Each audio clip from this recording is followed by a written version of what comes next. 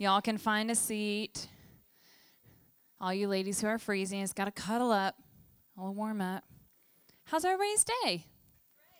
Yeah? How's everybody's night? Some of us are a little more sleepy for a little siren last night. But thank you, Jesus, everybody's okay. I slept right through it all. I slept good. The rain comes in Texas, I am out cold. Don't call my house.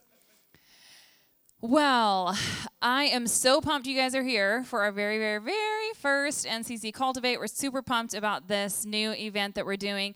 I am here in lieu of my handsome husband who is home just not feeling great tonight. So keep him in your prayers. And but either way, we are really, really, really pumped to have Dr. Jeff McGruder with us tonight. And all the saggy peeps were like, ah! So NCC Cultivate, what we're trying to do, y'all, we're passionate about helping you to grow, to keep moving forward in your relationship with God. And we know if you've been checking out the Next Steps display out there and that Next Steps piece that we've been going through together, there are these personal spiritual practices, things that help us to keep chugging forward, right? If we stop practicing, if we stop seeking, if we stop pushing, we stagnate, and you don't stay in one spot. You either are growing or you're declining. And so what we want to do at New Community Church is to just create some opportunities for you to be able to engage with some content, wrestle with it, grow, and keep moving forward in your relationships with God. So tonight we're focusing on Bible study. And so whenever we talked about this particular topic, it was a no-brainer about who we wanted to bring in to share with you all, because you all know we've had Dr. McGruder for, does anyone remember I Must Ask You a Question? It's one of my favorite sermon series ever with the mustache. Or what was the other one? Elephant in the Room. Oh, that's right. And so we brought in Dr. McGruder for those, and he's been up here on the panel and really challenged us with some things. Some of us have had him in class as well, and he is a fantastic speaker, and this is a really, really great topic for him to share with you. And he can share like some of his degrees and specializations and the reasons why he's so amazing with y'all. But before we get started, let's go ahead and pray together, all right? Jesus, thank you so much for your word. Thank you for providing us this really tangible way to connect with you on a daily basis. Thank you for your wisdom in our lives and for providing your Holy Spirit to guide us into truth. And Lord, thank you for every person in this room, those who are still making it here. God, I pray tonight that our hearts would be open, that our eyes would be open. Lord, that we would learn from you, that we would grow together. And Father, that your word would come alive to us in just a new way, that you would just reveal to us maybe some areas in our life that we need to be challenged in. Help us, God, to be open-hearted with one another and to hear what you have to say tonight and respond accordingly. We pray all this in Jesus' name. Amen. All right, Dr. McGruder, I'm going to hand it over to you. Are you good? You got sound? I think so. I can hear you. I hear myself. Come on, all give right. him a hand, you guys. Thank you, everybody. Great to see you, New Community. And thank you, Sarah, and we're praying for Aaron. I have to tell you how excited I am to share with you tonight what I'm going to be sharing with you about.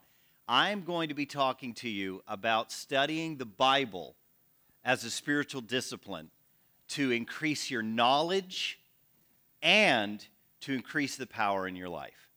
Now, at Southwestern, without any risk of exaggeration, without any hint of overstatement, there is one class that changes a student's life once they've taken it. In fact, we can almost think of a student's experiences before they took this class and after they took this class. It is one of those paradigm-changing, life-altering experiences in which they are imparted with knowledge and skills that they take with them for the rest of their life. That class is called Bible study. In fact, you can tell when someone has been at Southwestern for a semester or two as to whether they've taken Bible study or not, because if they've taken Bible study, whenever you quote the scripture, they'll say, that's out of context.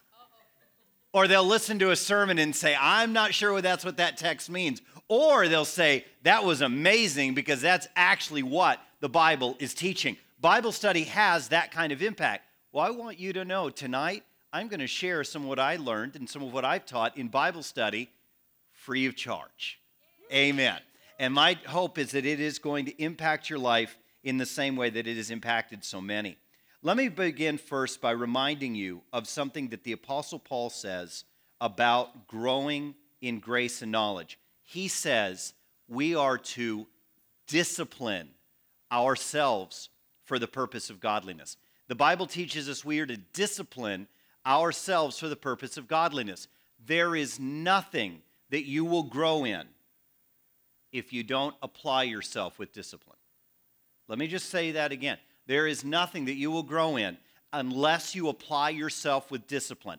Now, let me anticipate a concern or a potential objection or a question or a complaint that someone might have. Why do I need to go to all this trouble to learn how to study the Bible when I can just open it up and a verse jumps out at me? Fair enough. Here's the challenge, though. You are not always going to be in the state of mind where what jumps out at you is going to be properly interpreted. The Bible may be inspired and infallible, but you are not. Look at your neighbor and say, you are not infallible. Look back at the other neighbor and say, you better watch the way you're talking to me and I have my victory yet. A second reason why we may not believe, and I really strongly believe, that approach to reading the Bible is always the best way to go, is that often what happens is that way of reading the Bible leads us to taking the Bible out of context. It gives us an approach to the Bible that's like reading a Chinese fortune cookie instead of actually asking, when I read that verse, what came before and what came after. Now listen, I've been a Christian a long time, and I've been a minister a long time. I know what it is to have experiences with God in which in His grace, He has chosen to speak to me with a single Bible verse, or I've said, I'm so tired or beat up or weary or struggling that I just open the Bible and hope that something jumps out at me. But how many of you know that says more about God's grace than it does my study methods? Now, to drive this home a little bit further, here's what I'm going to suggest. First slide, please. We need to learn how to go on an interpretive journey. And for those of you who are readers, I want to encourage you. This is the book that I'll be drawing the major teaching I'll be doing tonight out of, Grasping God's Word by J. Scott Duvall and J. Daniel Hayes. Next slide, please. 3 bad methods of biblical interpretation. And by the way, I will take time for questions, comments, yeah, buts, what ifs, complaints, and mama said. Okay? We'll make time for that. But here are 3 bad methods of biblical interpretation. Here's the first. Intuitive or feels right approach. Intuitive or feels right approach. Here's what I mean by this, okay? If the only way you're deciding whether your interpretation of the Bible is true or accurate is that it makes you feel good, that can lead you into some bad places. That can lead you into some really, really dangerous doctrine. In fact, there are going to be times in which you're going to read the Bible correctly and it's going to make you feel bad. There's going to be times in which you're reading the Bible correctly and it's going to challenge you. It's going to convict you. And so the problem then, I think you can see, is that if the only way we are reading the Bible to discover whether what we think it's teaching is true, or what we think it is saying is true or not, is this intuitive or feels right approach. By the way, I began by saying that Paul said to discipline yourself for the purpose of godliness. Do you know what else the Apostle Paul said somewhere else to young Timothy? He said, watch this, rightly divide the word of truth. Rightly divide the word of truth. Now, let me ask you something. If you can rightly divide the word of truth, that means you can wrongly divide the word of truth, okay? Look at your neighbor and say, you can't be more spiritual than the Bible. Go ahead and do that right now. You can't be more spiritual than the Bible. So what we're doing by paying attention to learning how to read and interpret correctly, this is spiritual. This is biblical. This is necessary. We're going to discipline ourselves for the purpose of godliness, and we're going to be interested in rightly dividing the word of truth. That's why this feels right approach isn't going to be enough. The other is a spiritualizing approach. And here's what I mean. You read the Bible, And instead of asking, what did the inspired writer mean when they said that? Instead, what you say is, this means whatever I want it to mean. I'm going to hyper-spiritualize this so that whatever interpretation makes me feel good or I prefer is what I read. It's kind of like when people go to a therapist and they're shown an ink blot and they say, what do you see? Right? And someone's like a butterfly and someone else is like a rhino and I'm like an ink blot. But the point is that the interpretation is not in the blot, it's in the mind of the person. But what we want to do is move beyond that. And again, we know that God in His grace and mercy has met us in places where we approach the Bible this way. But we need to move beyond this and say, I'm not just going to spiritualize everything. I'm going to find out actually what the Spirit inspired the writer to say. Third, the shrug your shoulders approach, okay? And that is, hey, look, people disagree about what the Bible says, so whatever you get out of it is what you get out of it, and what I get out of it is what I get out of it. You know, I can remember being in math classes where they'd have one problem, 4 students, and 3 different answers. That didn't mean that there wasn't a right answer. It just meant that sometimes there's some math problems that are tough. Everybody with me? The fact that people might disagree about something does not mean that you have to give up your strong belief about something if you've put in the work. And to put it another way, just because people disagree about something doesn't mean that there's a right answer. Now, I'm sure there are a few of you here, you have real aptitude as mathematicians. But chances are, if I were to, put up a long series of numbers and say, now, without a calculator, give me the sum total, we might have more than one answer. Some of you would be closer. Some of you would be further. Some would be like, that's too hard. I can't do anything about it. But here's the one thing we'd all have to agree on. There was a right answer.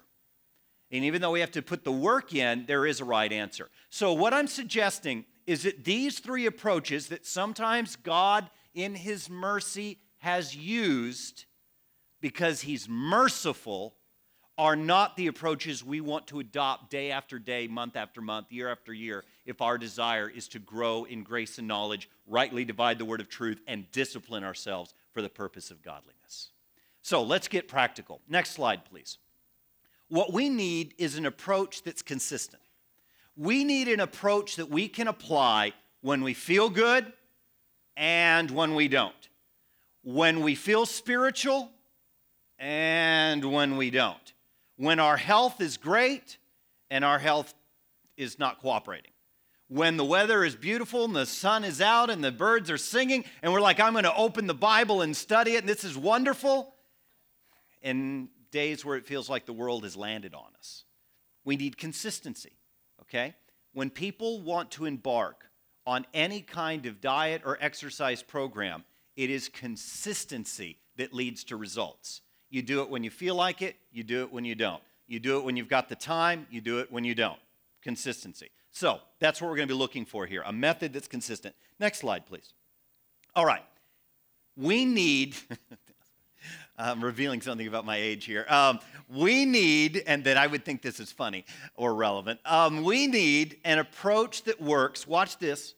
We need an approach that works on every passage of the Bible, not just the easy parts. Now, I want to admit something to you.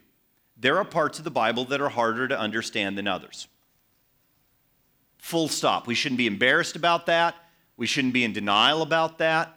For that reason, then, we need a method that's going to help us to better understand not only the easier parts of the Bible, but the more difficult parts of the Bible as well. We need an approach that's not based on intuition, feeling, or experience. Now, Martin Luther, one of the fathers of the Reformation, said your reading of the Bible, your studying of the Bible is not complete until you've had an encounter with Jesus Christ. I believe that. I believe that what our Bible study is going to lead to is an experience with God, and it's going to inform our experience with God, and it's going to enrich our experience with God. But if all we do is go on feelings, our spiritual life is going to go up and down and up and down and up and down, and our interpretations of Scripture will be unhealthy and inaccurate. We need an approach that helps us define the true meaning of the text, and that's what we're going to be spending time on tonight. And then we need an approach that also helps us to apply that meaning to our lives. Let me really stress these two. If there's nothing else you get from the Fonz, let me just say this. We need an approach to the Bible that's going to teach us what it means to them and what it means for us. Let me put it even more clearly. We need an approach to the Bible that teaches us what it meant to them and what that means for us.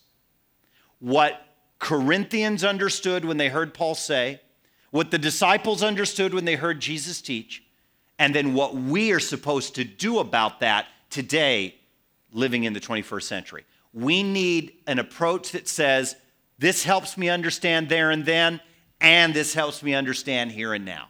And that's exactly what we're going to do tonight. Now, before I go any further, don't be shy, don't be hesitant, don't be modest. Question or comment based on anything I've said so far. Really what I've tried to do is stress how biblical it is to discipline yourself, to rightly divide the word of truth, to have a plan that you use consistently, and why it is that some of the other methods that people have used don't really grow you in the Lord. They don't really grow you in grace and knowledge. That's really been the two things I've tried to stress. In a minute, I'm about to get real practical. But before I do that, let's take some questions or comments. Anybody on this side have anything they'd like to say? Question, comment, yeah, but, what if, what about, I once heard. Anybody? Yes, sir. Is there a specific version of the Bible that you would recommend for someone that's just starting to get to? This is a great question. Versions of the Bible. Okay. First, let me say, and I'm going to answer a question before I get to your question. First, let me say that there used to be a real anxiety about Bible translations. What is the Bible translation? And I'll tell you at least where some of that anxiety came from. The fact that most people only had access to one translation. Or they only had the budget for one translation. Or they were only going to buy one translation. Today, you can go online, you can Google parallel version, and what'll happen is you will come up with English translations right next to each other, and you can even see where the differences are, okay? Now, I'm going to talk a little bit about my journey. When I was a brand new Christian, 16 years old, you're never going to believe this, but I used to be a metalhead when I was in high school. No kidding. I was really into heavy metal. And the only thing I knew about the Bible is what Iron Maiden sang about. I mean, that was really all I had, in Metallica. That was all I had. So here's what they gave me. The guys who led me to the Lord gave me a Good News translation. A Good News translation. It was very clear. It was very simple. Okay? Eventually, I graduated to the NIV. Now, when I study from the English, I prefer the New American Standard. However, here's the catch, okay? I can open up on software and I can have all three of those Bibles. And by the way, I know some of you are waiting. I can have the King James right there. Because I will tell you this, the King James, when it comes to Psalm 23, there's nobody that translates Psalm 23 the way King James does, right? And so I'll have them right next to each other. And if there's a question about what may be an interpretive issue, by having them right next to each other, I can see where those differences might be. But to get to the heart of the question, I think new Christians are served very well by the Good News translation, by the NIV. Some people ask about the Message. I think the Message is okay. I would want to study more than one, especially where all of you are, like you're ready to go deeper. I would say the Message is okay, but I wouldn't make that my primary. Okay, and please don't feel like you're being punished or shut down in any way. It's just there's other translations that are more accurate and are more focused on being accurate. The Message is really about trying to make the big things clear. And I value that. I just think there comes a point where you want to be able to move on. Yeah, what a nice question. Thank you. A question from this side. A question from this side. If I have a question for this side. Yes, sir. Yeah, going on basically between his question and your answer. Okay. Shouldn't really, with Bible study, you don't have a translation to study. You should, like you said, You have multiple translations, right? parallel because, Right. some are really focused on translation and some are translated or working on paraphrase. That's right. That's right. Nicely put. That's right. Let me repeat back just so everybody heard him. I'm going to use slightly different words, but he absolutely captured it. So some Bible translations are more concerned with being literal. Some Bible translations are more concerned with clarity. And it's not that the people who are doing paraphrase or clarity are unconcerned with literalness. It's just that they're willing to make some choices in order that the audience will better understand what the author meant, which may mean that they're going to tweak a little bit what they said. Whereas there's other translations where they're really just going to get exactly what they said, but it may not always be easy for us to understand what they meant. And so what you have to do when you're looking at translations is decide where you are. But again, we don't have to choose that way anymore. Now we can look at parallel versions and get a pretty good idea. Okay? Very good. Thank you for that. By the way, also, one last thing about this, because I don't know all of you very well, so I don't know where you are on the Bible translation. This gets me nervous and angry, the spectrum of things. One of the ways you can find out about how a Bible translation got put together is read the editor's notes in the very front. And they'll tell you where they're coming from. They'll tell you their doctrinal position. They'll even tell you how they put it together. And that can really, really help. Okay, here we go. Next slide, please. The interpretive journey. What I'm going to do, borrowing from Grasping God's Word, is I'm going to give you a metaphor for interpreting Scripture called the interpretive journey. And there's going to be 5 steps in this journey. And each of these steps is an attempt, and I really want you to get this, it's an attempt to both understand what it meant to them and what it means for us. And please understand, nobody is asking you to choose between one or the other. I want you to understand what was back then, and I want you to get what you're supposed to do today. In fact, there's a very real sense that as Christians, we're just not getting that much out of it if all we're doing is figuring out what was there and then without applying it here and now. And at the same time, hear me carefully, we may not apply it here and now correctly if we don't know what was going on there and then. So it's a both and, not an either or, okay? Okay, the interpretive journey. By the way, just really quickly, I don't know, you can see this, so I'm going to walk you through 5 steps so we go from there and then to us and now. Everybody ready? Okay, here we go. Step 1. Step 1. Grasping the text in their town. Grasping the text in their town. Here's the question you want to ask in your first step in the interpretive journey. What did the text mean to the biblical audience?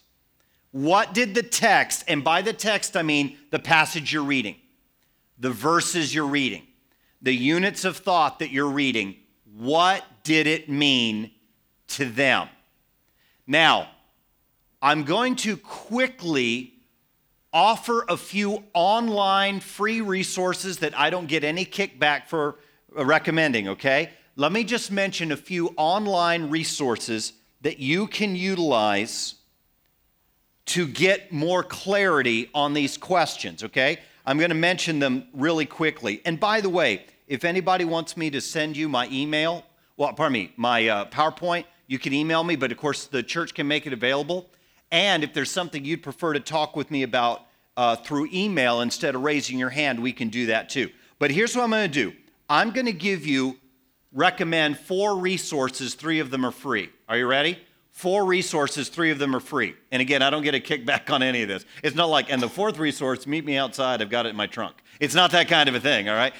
Okay, here we go. The original manuscripts, I've got them in the back. Okay, so meet me after service. Okay, here we go. Here's the first one, Bible.org. Bible.org. Really good resource for being able to help you answer the question of what things were like there and then. Bible.org. Here's another one. StudyLight.org. Study light. Like studying light, right? Instead of studying darkness, studying light. StudyingLight.org. It's a second. So Bible.org, studylight.org. Here's a third one. I really like this one. BibleGateway.com. BibleGateway.com. So again, Bible.org, studylight.org, BibleGateway.com. All three of those resources are free and they're online. And they can help you learn about the world of the Bible and the world of the people who that letter or that psalm or that instruction that you're now reading, who was originally written to. Now, here's the fourth one that does cost, but it can be an investment. For those of you who'd be interested in investing in some Bible software, there's software made by a company called Accordance. Accordance. And what's interesting about Accordance is that depending upon how much money you spend, they can add more resources. So once you have the basic level or the basic package, they will begin to notify you when they update with more resources, and you can add those resources for a fee. Accordance is an exceptional resource, and we train all our students at Southwestern how to use it. Okay, so again, 4 resources, 3 of them for free. But here's what you're doing. You're asking, what did it mean to them? What did they hear? What did they understand? When they used that word, when they used that image, when they used that choice of illustration, what is it that it meant to them there and then? Now, let me tell you how this is going to help your spiritual life. First, you'll begin to get more out of sermons that you hear, Sunday school lessons that you listen to. You'll begin to be able to get more because your knowledge of the word and the world in which it was written will be developed. Tell you what else you'll be better at, and I don't say this to turn you into a Pharisee, okay? I don't say this to turn you into a member of the Sanhedrin, but your baloney detector will get better. No, I'm serious. You're like, hey, my baloney detector works just fine, pal. And even as I listen to you talk, it's beeping like crazy.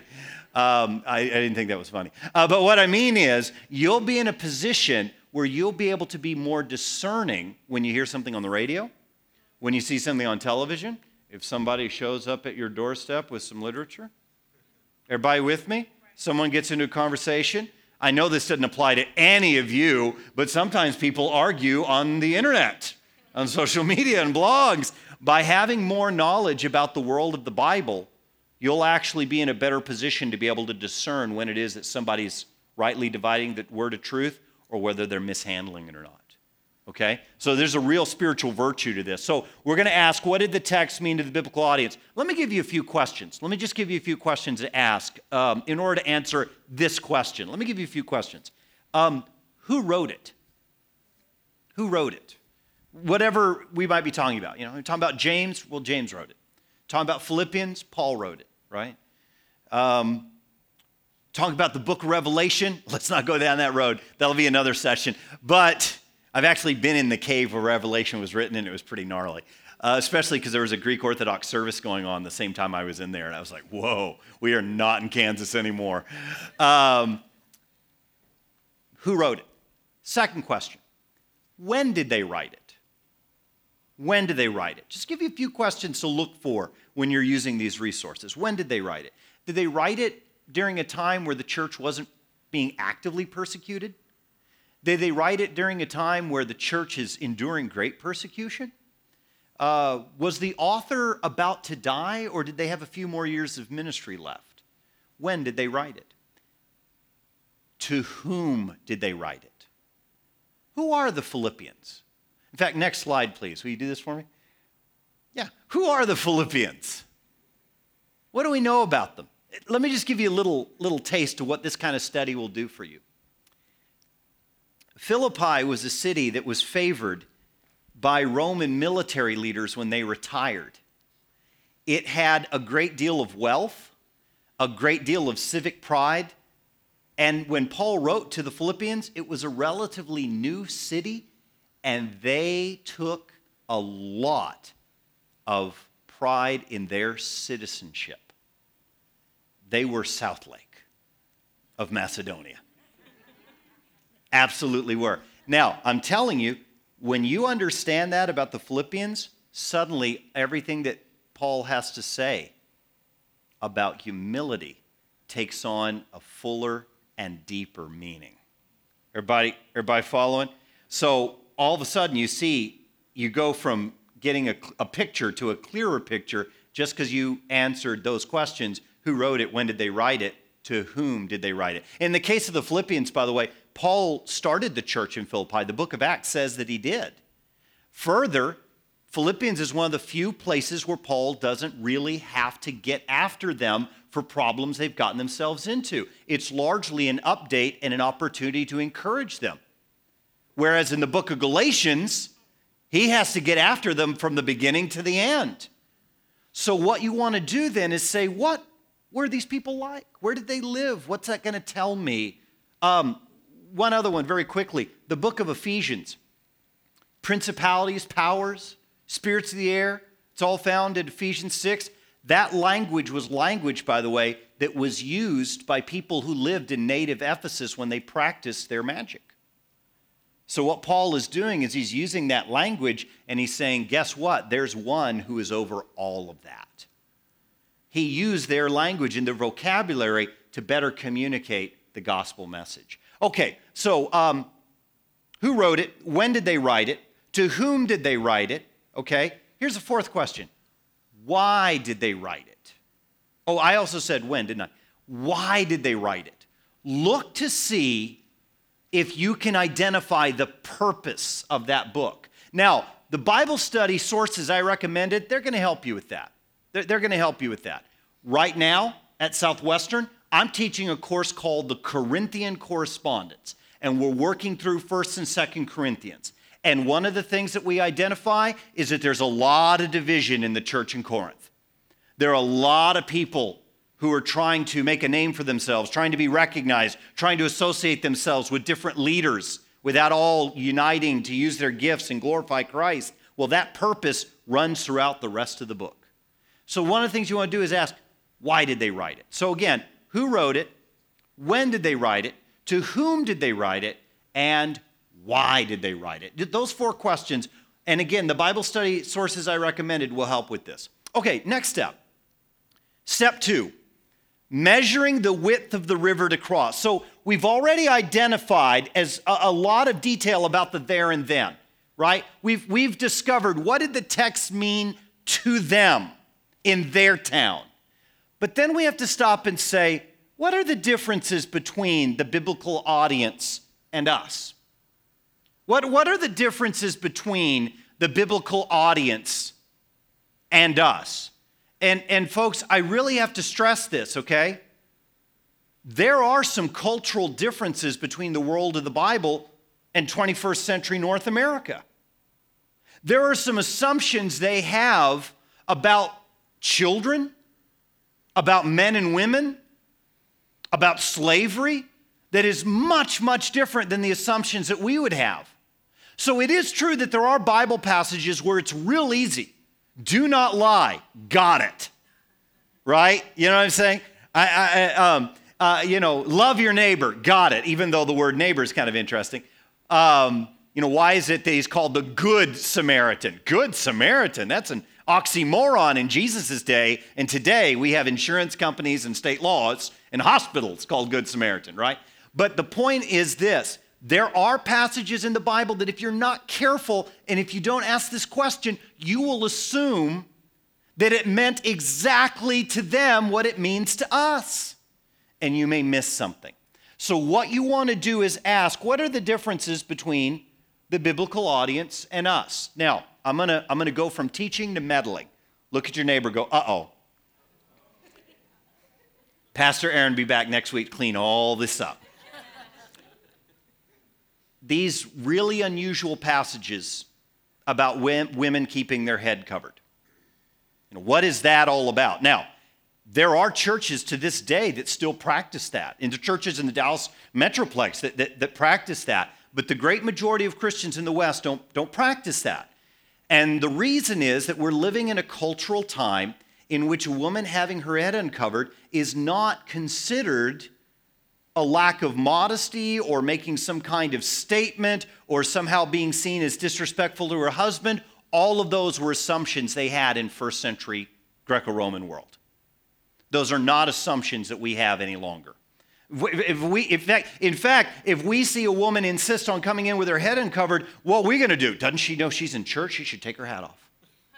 Because our assumption is that, having a hat doesn't bother me if you have a hat on, but, having a hat on is somehow disrespectful, right? That's what our culture has taught us.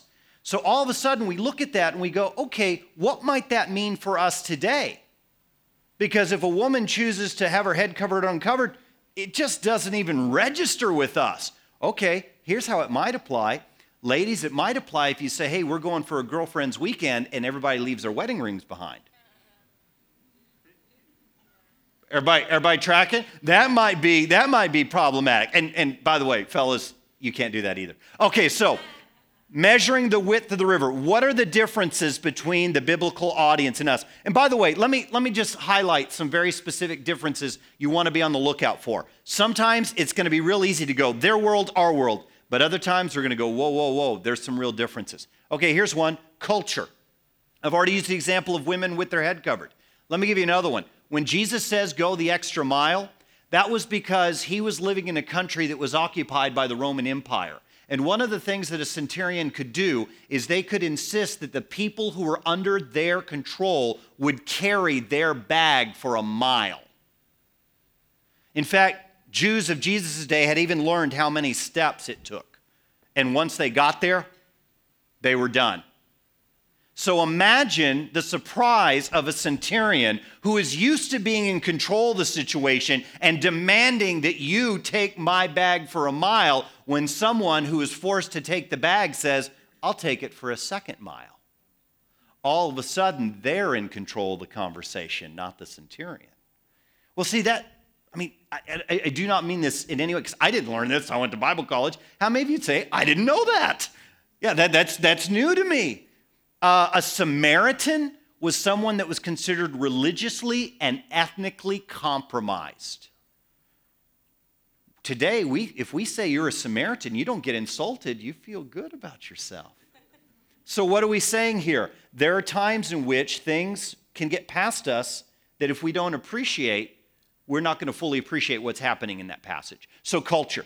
Language. The Bible was written, most of the Old Testament was written in Hebrew with a smattering of Aramaic.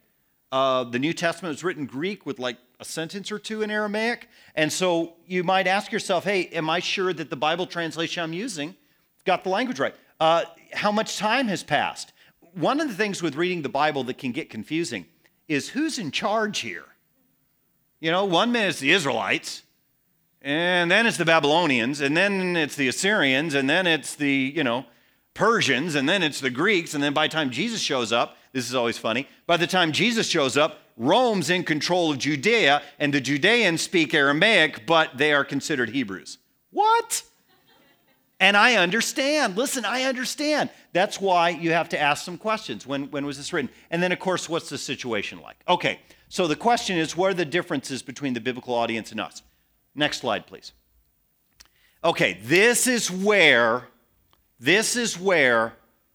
things are really going to begin to apply to our lives. This is where we're going to begin to get some help and some guidance from God and His Word.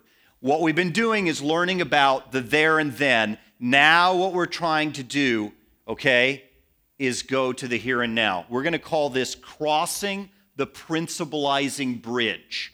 Crossing the principalizing bridge.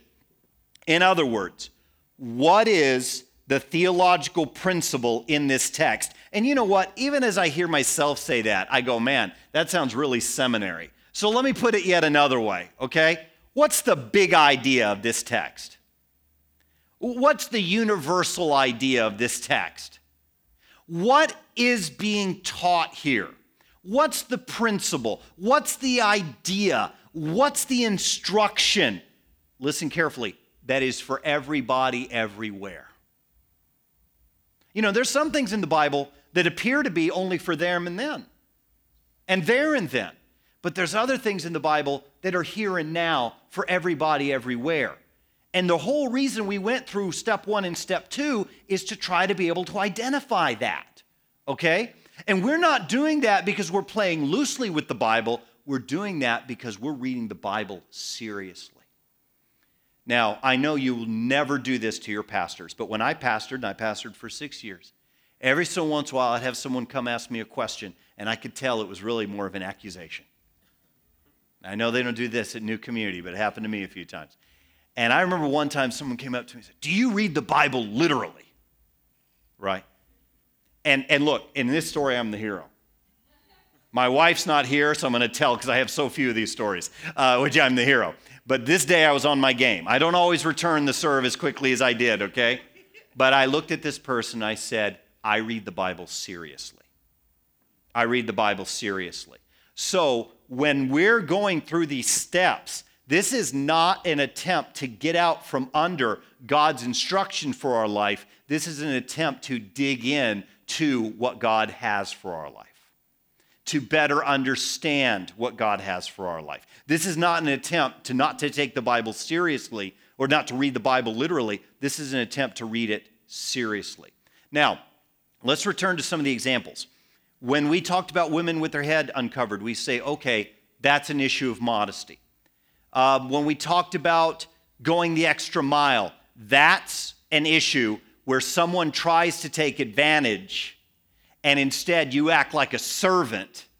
Listen, Roman centurions were certainly used to hearing their Jewish, what's the word I'm looking for? For those they occupied, they were certainly used to hearing Jewish people grumble under their breath about having to carry a bag a mile. You know, there was no question there. They were not expecting them to smile, okay? You know, they didn't always act like Negan. About 3 of you will get what I'm talking about. The rest of you are like, what's he talking about? Is that in the Bible somewhere? Take my word for it. But what would have startled them, completely caught them off guard, made them wonder what's wrong with this person and what's their agenda, is a willingness to go further. And there will be times at work where a supervisor, a manager, someone who has authority will try to take control of you by taking control of the situation. And you flip that on its head by saying, what I do for the glory of God. I'm not working for you because I like you. I'm working for you because God loves me. Is everybody, you see what I'm saying? And so what we're doing suddenly is we're taking this idea and we're taking it across the bridge and going, that's what that looks like today. That's what that looks like today. Okay, I've already gone through the first 3. Let's stop and talk. Let me hear from some people maybe I haven't heard from yet. I'd really like to hear from some sisters as well, some ladies. Somebody on this side. Question, comment, clarification. Yeah, but, what about, what if, mama said. Anybody? Question, comment? Okay, I know how to get you talking. Here's what I want you to do. Turn to your neighbor and tell them something about what I've been talking about that's still not really clear. Go ahead and do that right now. Okay, go ahead and do that. I mean, I want to hear mumbling as if I'm the new pastor and I just changed the carpet in the first 3 weeks of being here. Okay, talk to each other. Talk to each other, okay? You guys talk to each other. What is something that I have talked about that you say, you know what, it's still not as clear, as it's still not quite making sense, or maybe I'm not so sure, or maybe you want to be the devil's advocate. All of that is fine and good. There we go. Let me hear some mumbling. Go ahead, turn to each other. What's a question? What's a comment? What's something that's not clear? There we go. Very good.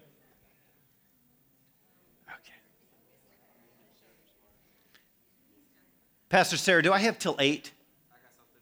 Yeah? Oh, don't say that. They get scared like, oh no. If we're at a Methodist church, they wouldn't worry about that, but it's something like God, like, oh no. Yes, sir. Yes, sir. He's got one. Okay, go for it. So, what makes our times culturally acceptable than like in the past? Like, it seems like we're disagreeing with the way they were in the past. Oh man, that's a gnarly question. Sure. That's a great question.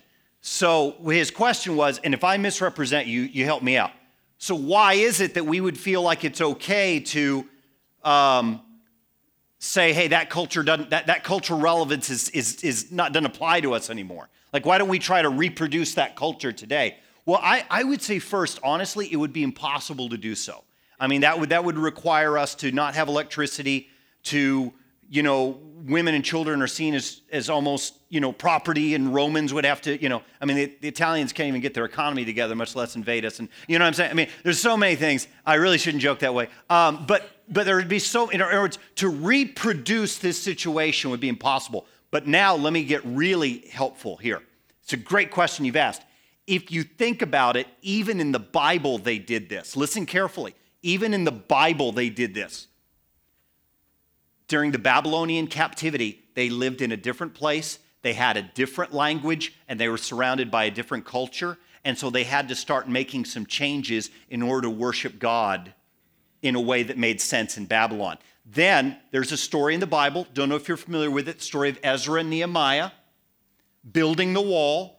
It says that the people had been in captivity for so long, they didn't even speak Hebrew anymore. So one person had to read it and another person had to translate it into a language they understood. So this thing we're seeing, this is not a 21st century thing. This is not a thing that, Bible professors do to keep themselves employed. This is something that God's people have been doing almost immediately. As soon as they found themselves in a different culture, they had to go, okay, what is it that we can do that will honor God in this culture in a way that makes sense to this culture? Yeah, what a great question. I hope that helps you out. What a great question. Yeah, culture changes, right. And let me give you one more example. Sorry, I'm on a roll now. I wish you hadn't said anything to this guy. Missionaries do this. Have you ever been on a missions trip? There's things you can and cannot do and say and dress, and it's because what? It's because the culture. Right? It's because of the culture. And you realize that. You realize that. You realize that, hey, these are really secondary matters, but because any of you have served in the military, you served in different countries. I'm telling you, they told you this is, my dad grew up in Saudi Arabia for part of his life. His dad worked for Aramco. And there were certain things you did and did not do as you engaged with the native population. So, yeah, what a great question, though, but I hope that illuminates it. Fantastic. Somebody on this side, I want to hear from a sister, from ladies, because if it weren't for you guys, seriously, the church in America would be in so much trouble. No, I'm not, man. I'm prophesying with my eyes open. That's all true. Somebody, question, comment? Yeah, but, okay, what'd you say to each other? Okay, how many of you got something you want to say out loud, but you're afraid to say it out loud, so go ahead and say it out loud. Okay, how many of you would be willing to throw the person you were talking to under the bus by repeating their question? Who'll do that? Who'll repeat the question to it? Okay, I'm coming back to this side. Don't think I've forgotten. Yes, sir, please. Ha ha! Woo! Woo! 911, there's been a person thrown in front of a bus. Get here as soon as you can. Okay, thank you, sir. Please.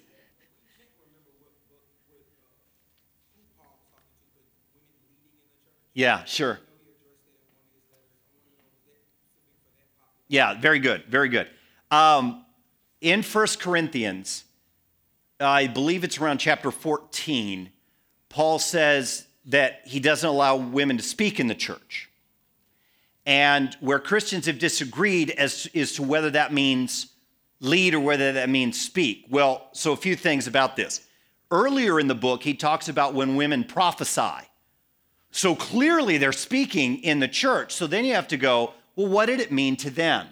As we began to examine, using the steps we've been talking about, we find out that in ancient Corinth, if a woman was seen with her head uncovered or calling out to people during a teaching, it was seen as disruptive to the teaching as well as disrespectful to the husband. Why would a woman have done that?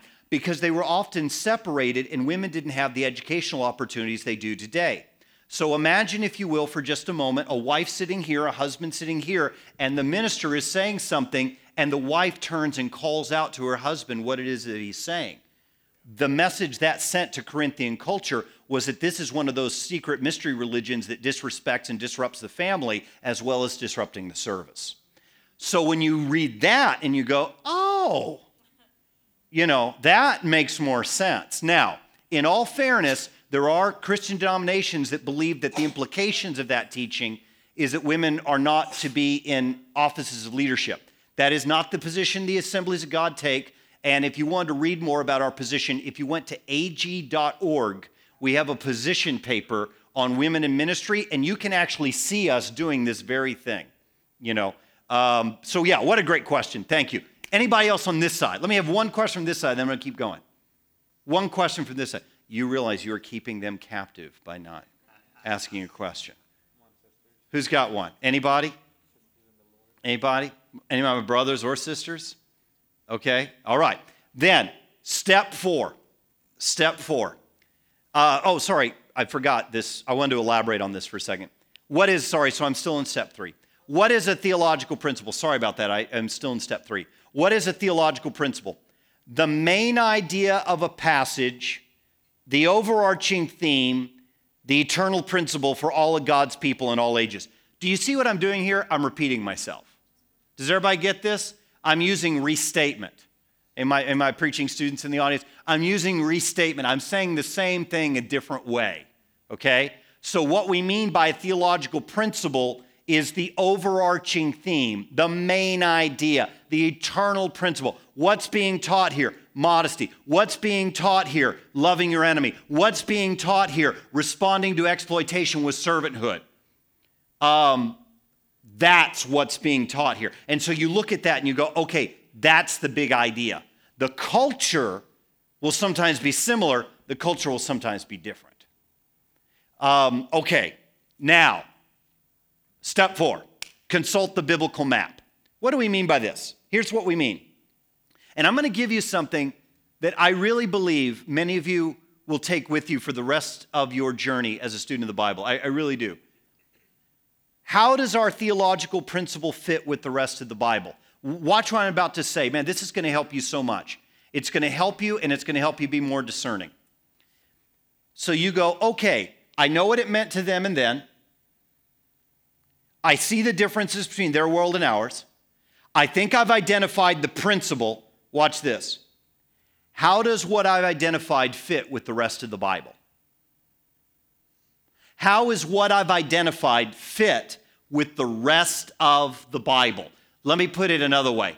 If your interpretation of a verse or a text goes against the rest of the Bible, that's the wrong interpretation. Do you see what we're doing here? Do you see what we're doing here? This is one of the dangers of reading the Bible like a Chinese fortune cookie. And don't get me wrong, God is good and He's merciful. And there are times He speaks to us that way. And there are books in the Bible, Proverbs, the Beatitudes, the 10 Commandments. People argue about the Bible code. We can't even follow the 10 Commandments, much less look for a Bible code. And there are parts of the Bible that read that way. But what we'll often do is we'll take a single verse and we'll say, the Bible says this, but what this teaches us is, yeah, the Bible may say that, but does the Bible mean that? And what people sometimes do is they'll lift a verse out of its context and they'll come up with a weird teaching. Let me give you an example, and I'm not trying to insult anyone. I say this with love in my heart. In Corinthians, there is a passage, it's a weird passage, it makes reference to baptism of the dead. Sounds like a heavy metal band I used to listen to when I was in high school. What was your favorite band? Iron Maiden, Baptism for the Dead. What in the world does that mean? Well, let me be honest with you. We think we know. But can I tell you why we're not certain? Because it's nowhere else in the Bible. It's nowhere else in the Bible. There is at least one major religious group, not a Christian group, and again, not trying to be ugly or insulting, but it's just true. We really disagree with them on this point. There's at least one major religious group that believe that baptism for the dead is actually something you're supposed to continue to participate in. The problem is that nowhere else in the Bible where baptism is talked about does it mention the dead or corpses, hold them down longer because they might float up. You don't get any of that. So what's that mean? Whatever I learn about baptism, listen carefully, I'm telling you, this is a money statement. You're going to take this with you. Let unclear passages be interpreted by more clear passages. Let me say that again. Let unclear passages be interpreted by more clear passages. Let unclear passages be interpreted by more clear passages. And I hope you see what we've just done there. We have just given you some defense against some people who will sometimes pull out a single verse, and just because they can find a sentence in the Bible, they act like that's what the Bible teaches. And when you come across a verse that's a little unclear, let the more clear inform the less clear. Let me give you an example from everyday life. So I am the father of 3 teenagers and a young adult. And if all of a sudden I begin to cry and curl up in the fetal position, you'll understand. Father of 3 teenagers and a young adult. If I say to my kids, okay, your mom and I are going out on a date, you're not to leave the house after midnight, okay? Then at 12:15, the house catches fire.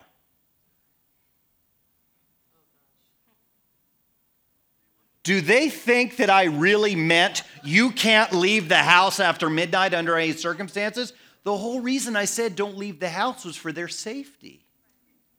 Does everybody see? So what ends up happening is they take what I've said and go, I've got to interpret what he said against all the other things that he says that are for my best interests. Everybody tracking? And let me just say, any interpretation of Scripture that both does not reflect God's love and God's challenge to change us is an interpretation that needs to be considered questionable. God's love and God's desire to change us. He loves us, and he loves us too much to leave us the way he found us. Okay, number 5. Next slide. I've hit middle age, so I hardly even know where I am anymore. I'm like the Mick Jagger of Bible study. I don't know where I am half the time. Just turn on the lights, I do my thing. Okay, what is the key thing to remember about completing step 4? Well, here we go. Step 5.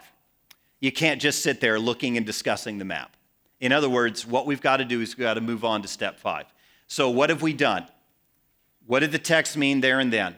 How is their world different from our world? What's the big idea this passage is teaching? How does this big idea fit with the rest of the ideas in the Bible, especially the big important ideas? And then, ladies and gentlemen, and by the way, sorry, let me chase this rabbit for a second.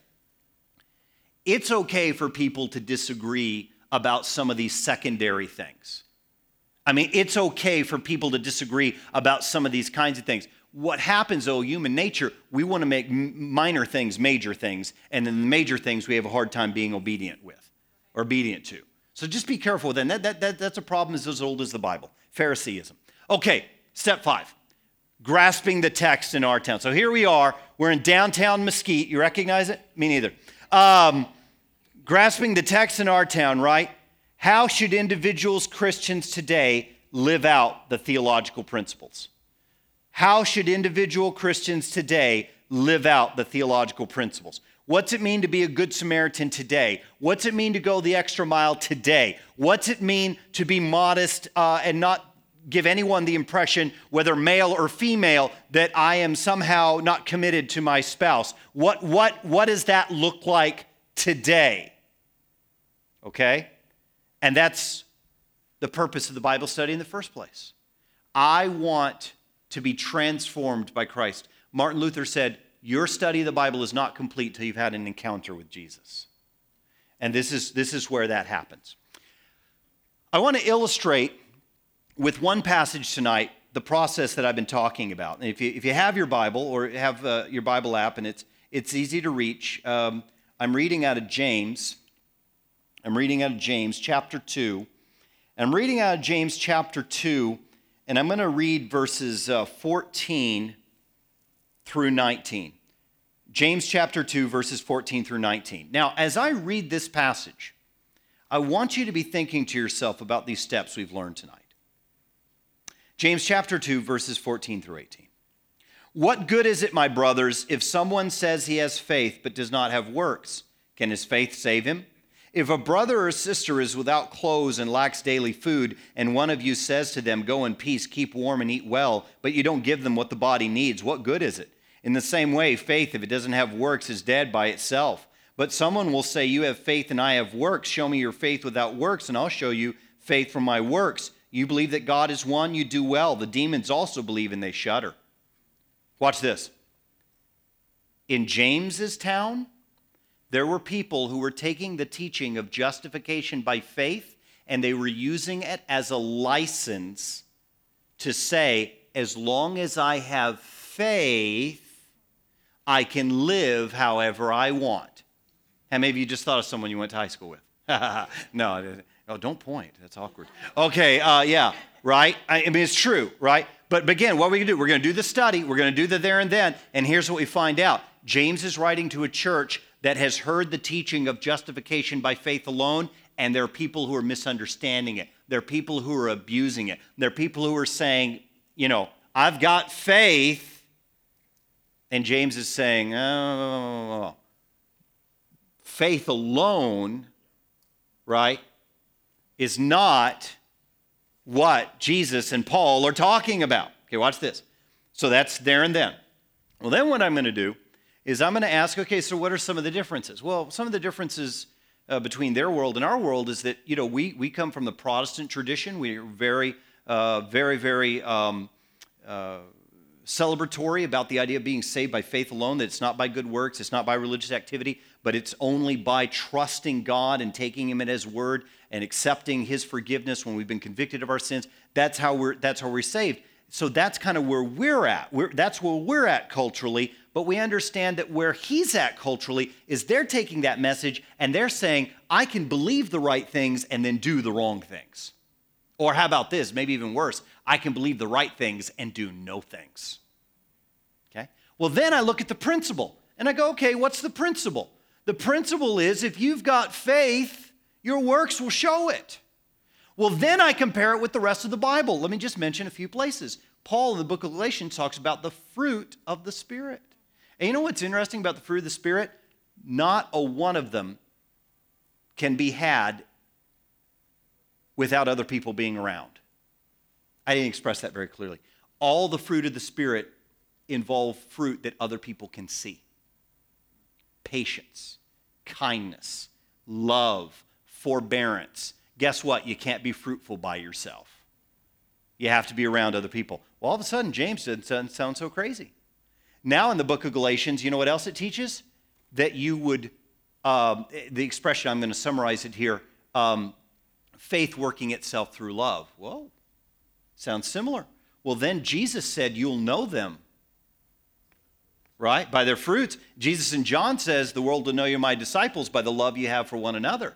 Well, see, all of a sudden what I'm doing is I'm taking that teaching and I'm comparing it. I'm checking the theological map and I'm making sure. And then all of a sudden I go, okay, so what does this mean for me today in my town, in this town, in here and now? What it means is it's okay to have the bumper sticker and the T-shirt and the expressions on social media, but people ought to be able to look at my life and say, it's not a faith without works. It's a faith that's now put me to work. I'm not saved by good works. I'm saved for good works. I hope that this Bible journey has been helpful to you. This interpretive journey has been helpful to you. It has been a real joy to have the opportunity to share these steps with you. Again, if any of you want to dialogue further, I'd be happy to. They'll have my email and they'll share the slides with you. I'm very, very excited that you have a leadership team that is committed to helping you grow in faith and knowledge. I hope you can appreciate what a blessing that is. And in some cases, sadly, in America, what a rarity that is. See, they love you, but they love you too much to leave you where they found you. And they want to say amen, amen. And they want to share with you the disciplines to cultivate your life so you'll grow in grace and knowledge. And one of the first ways that's going to happen is by rightly dividing the word of truth. Good night, everybody. Thank you so much for your attention. Pastor Sarah. Man, that was awesome. I hope you all brought your notebooks or your iPads or your something or other, and you were grabbing a hold of those sermon notes right there and jotting all that down. But like he said, we'll make this available to you online, and we also recorded, if that's okay, and we'll put that on there as well, so you can go back and refer to that or share it with other people if you want.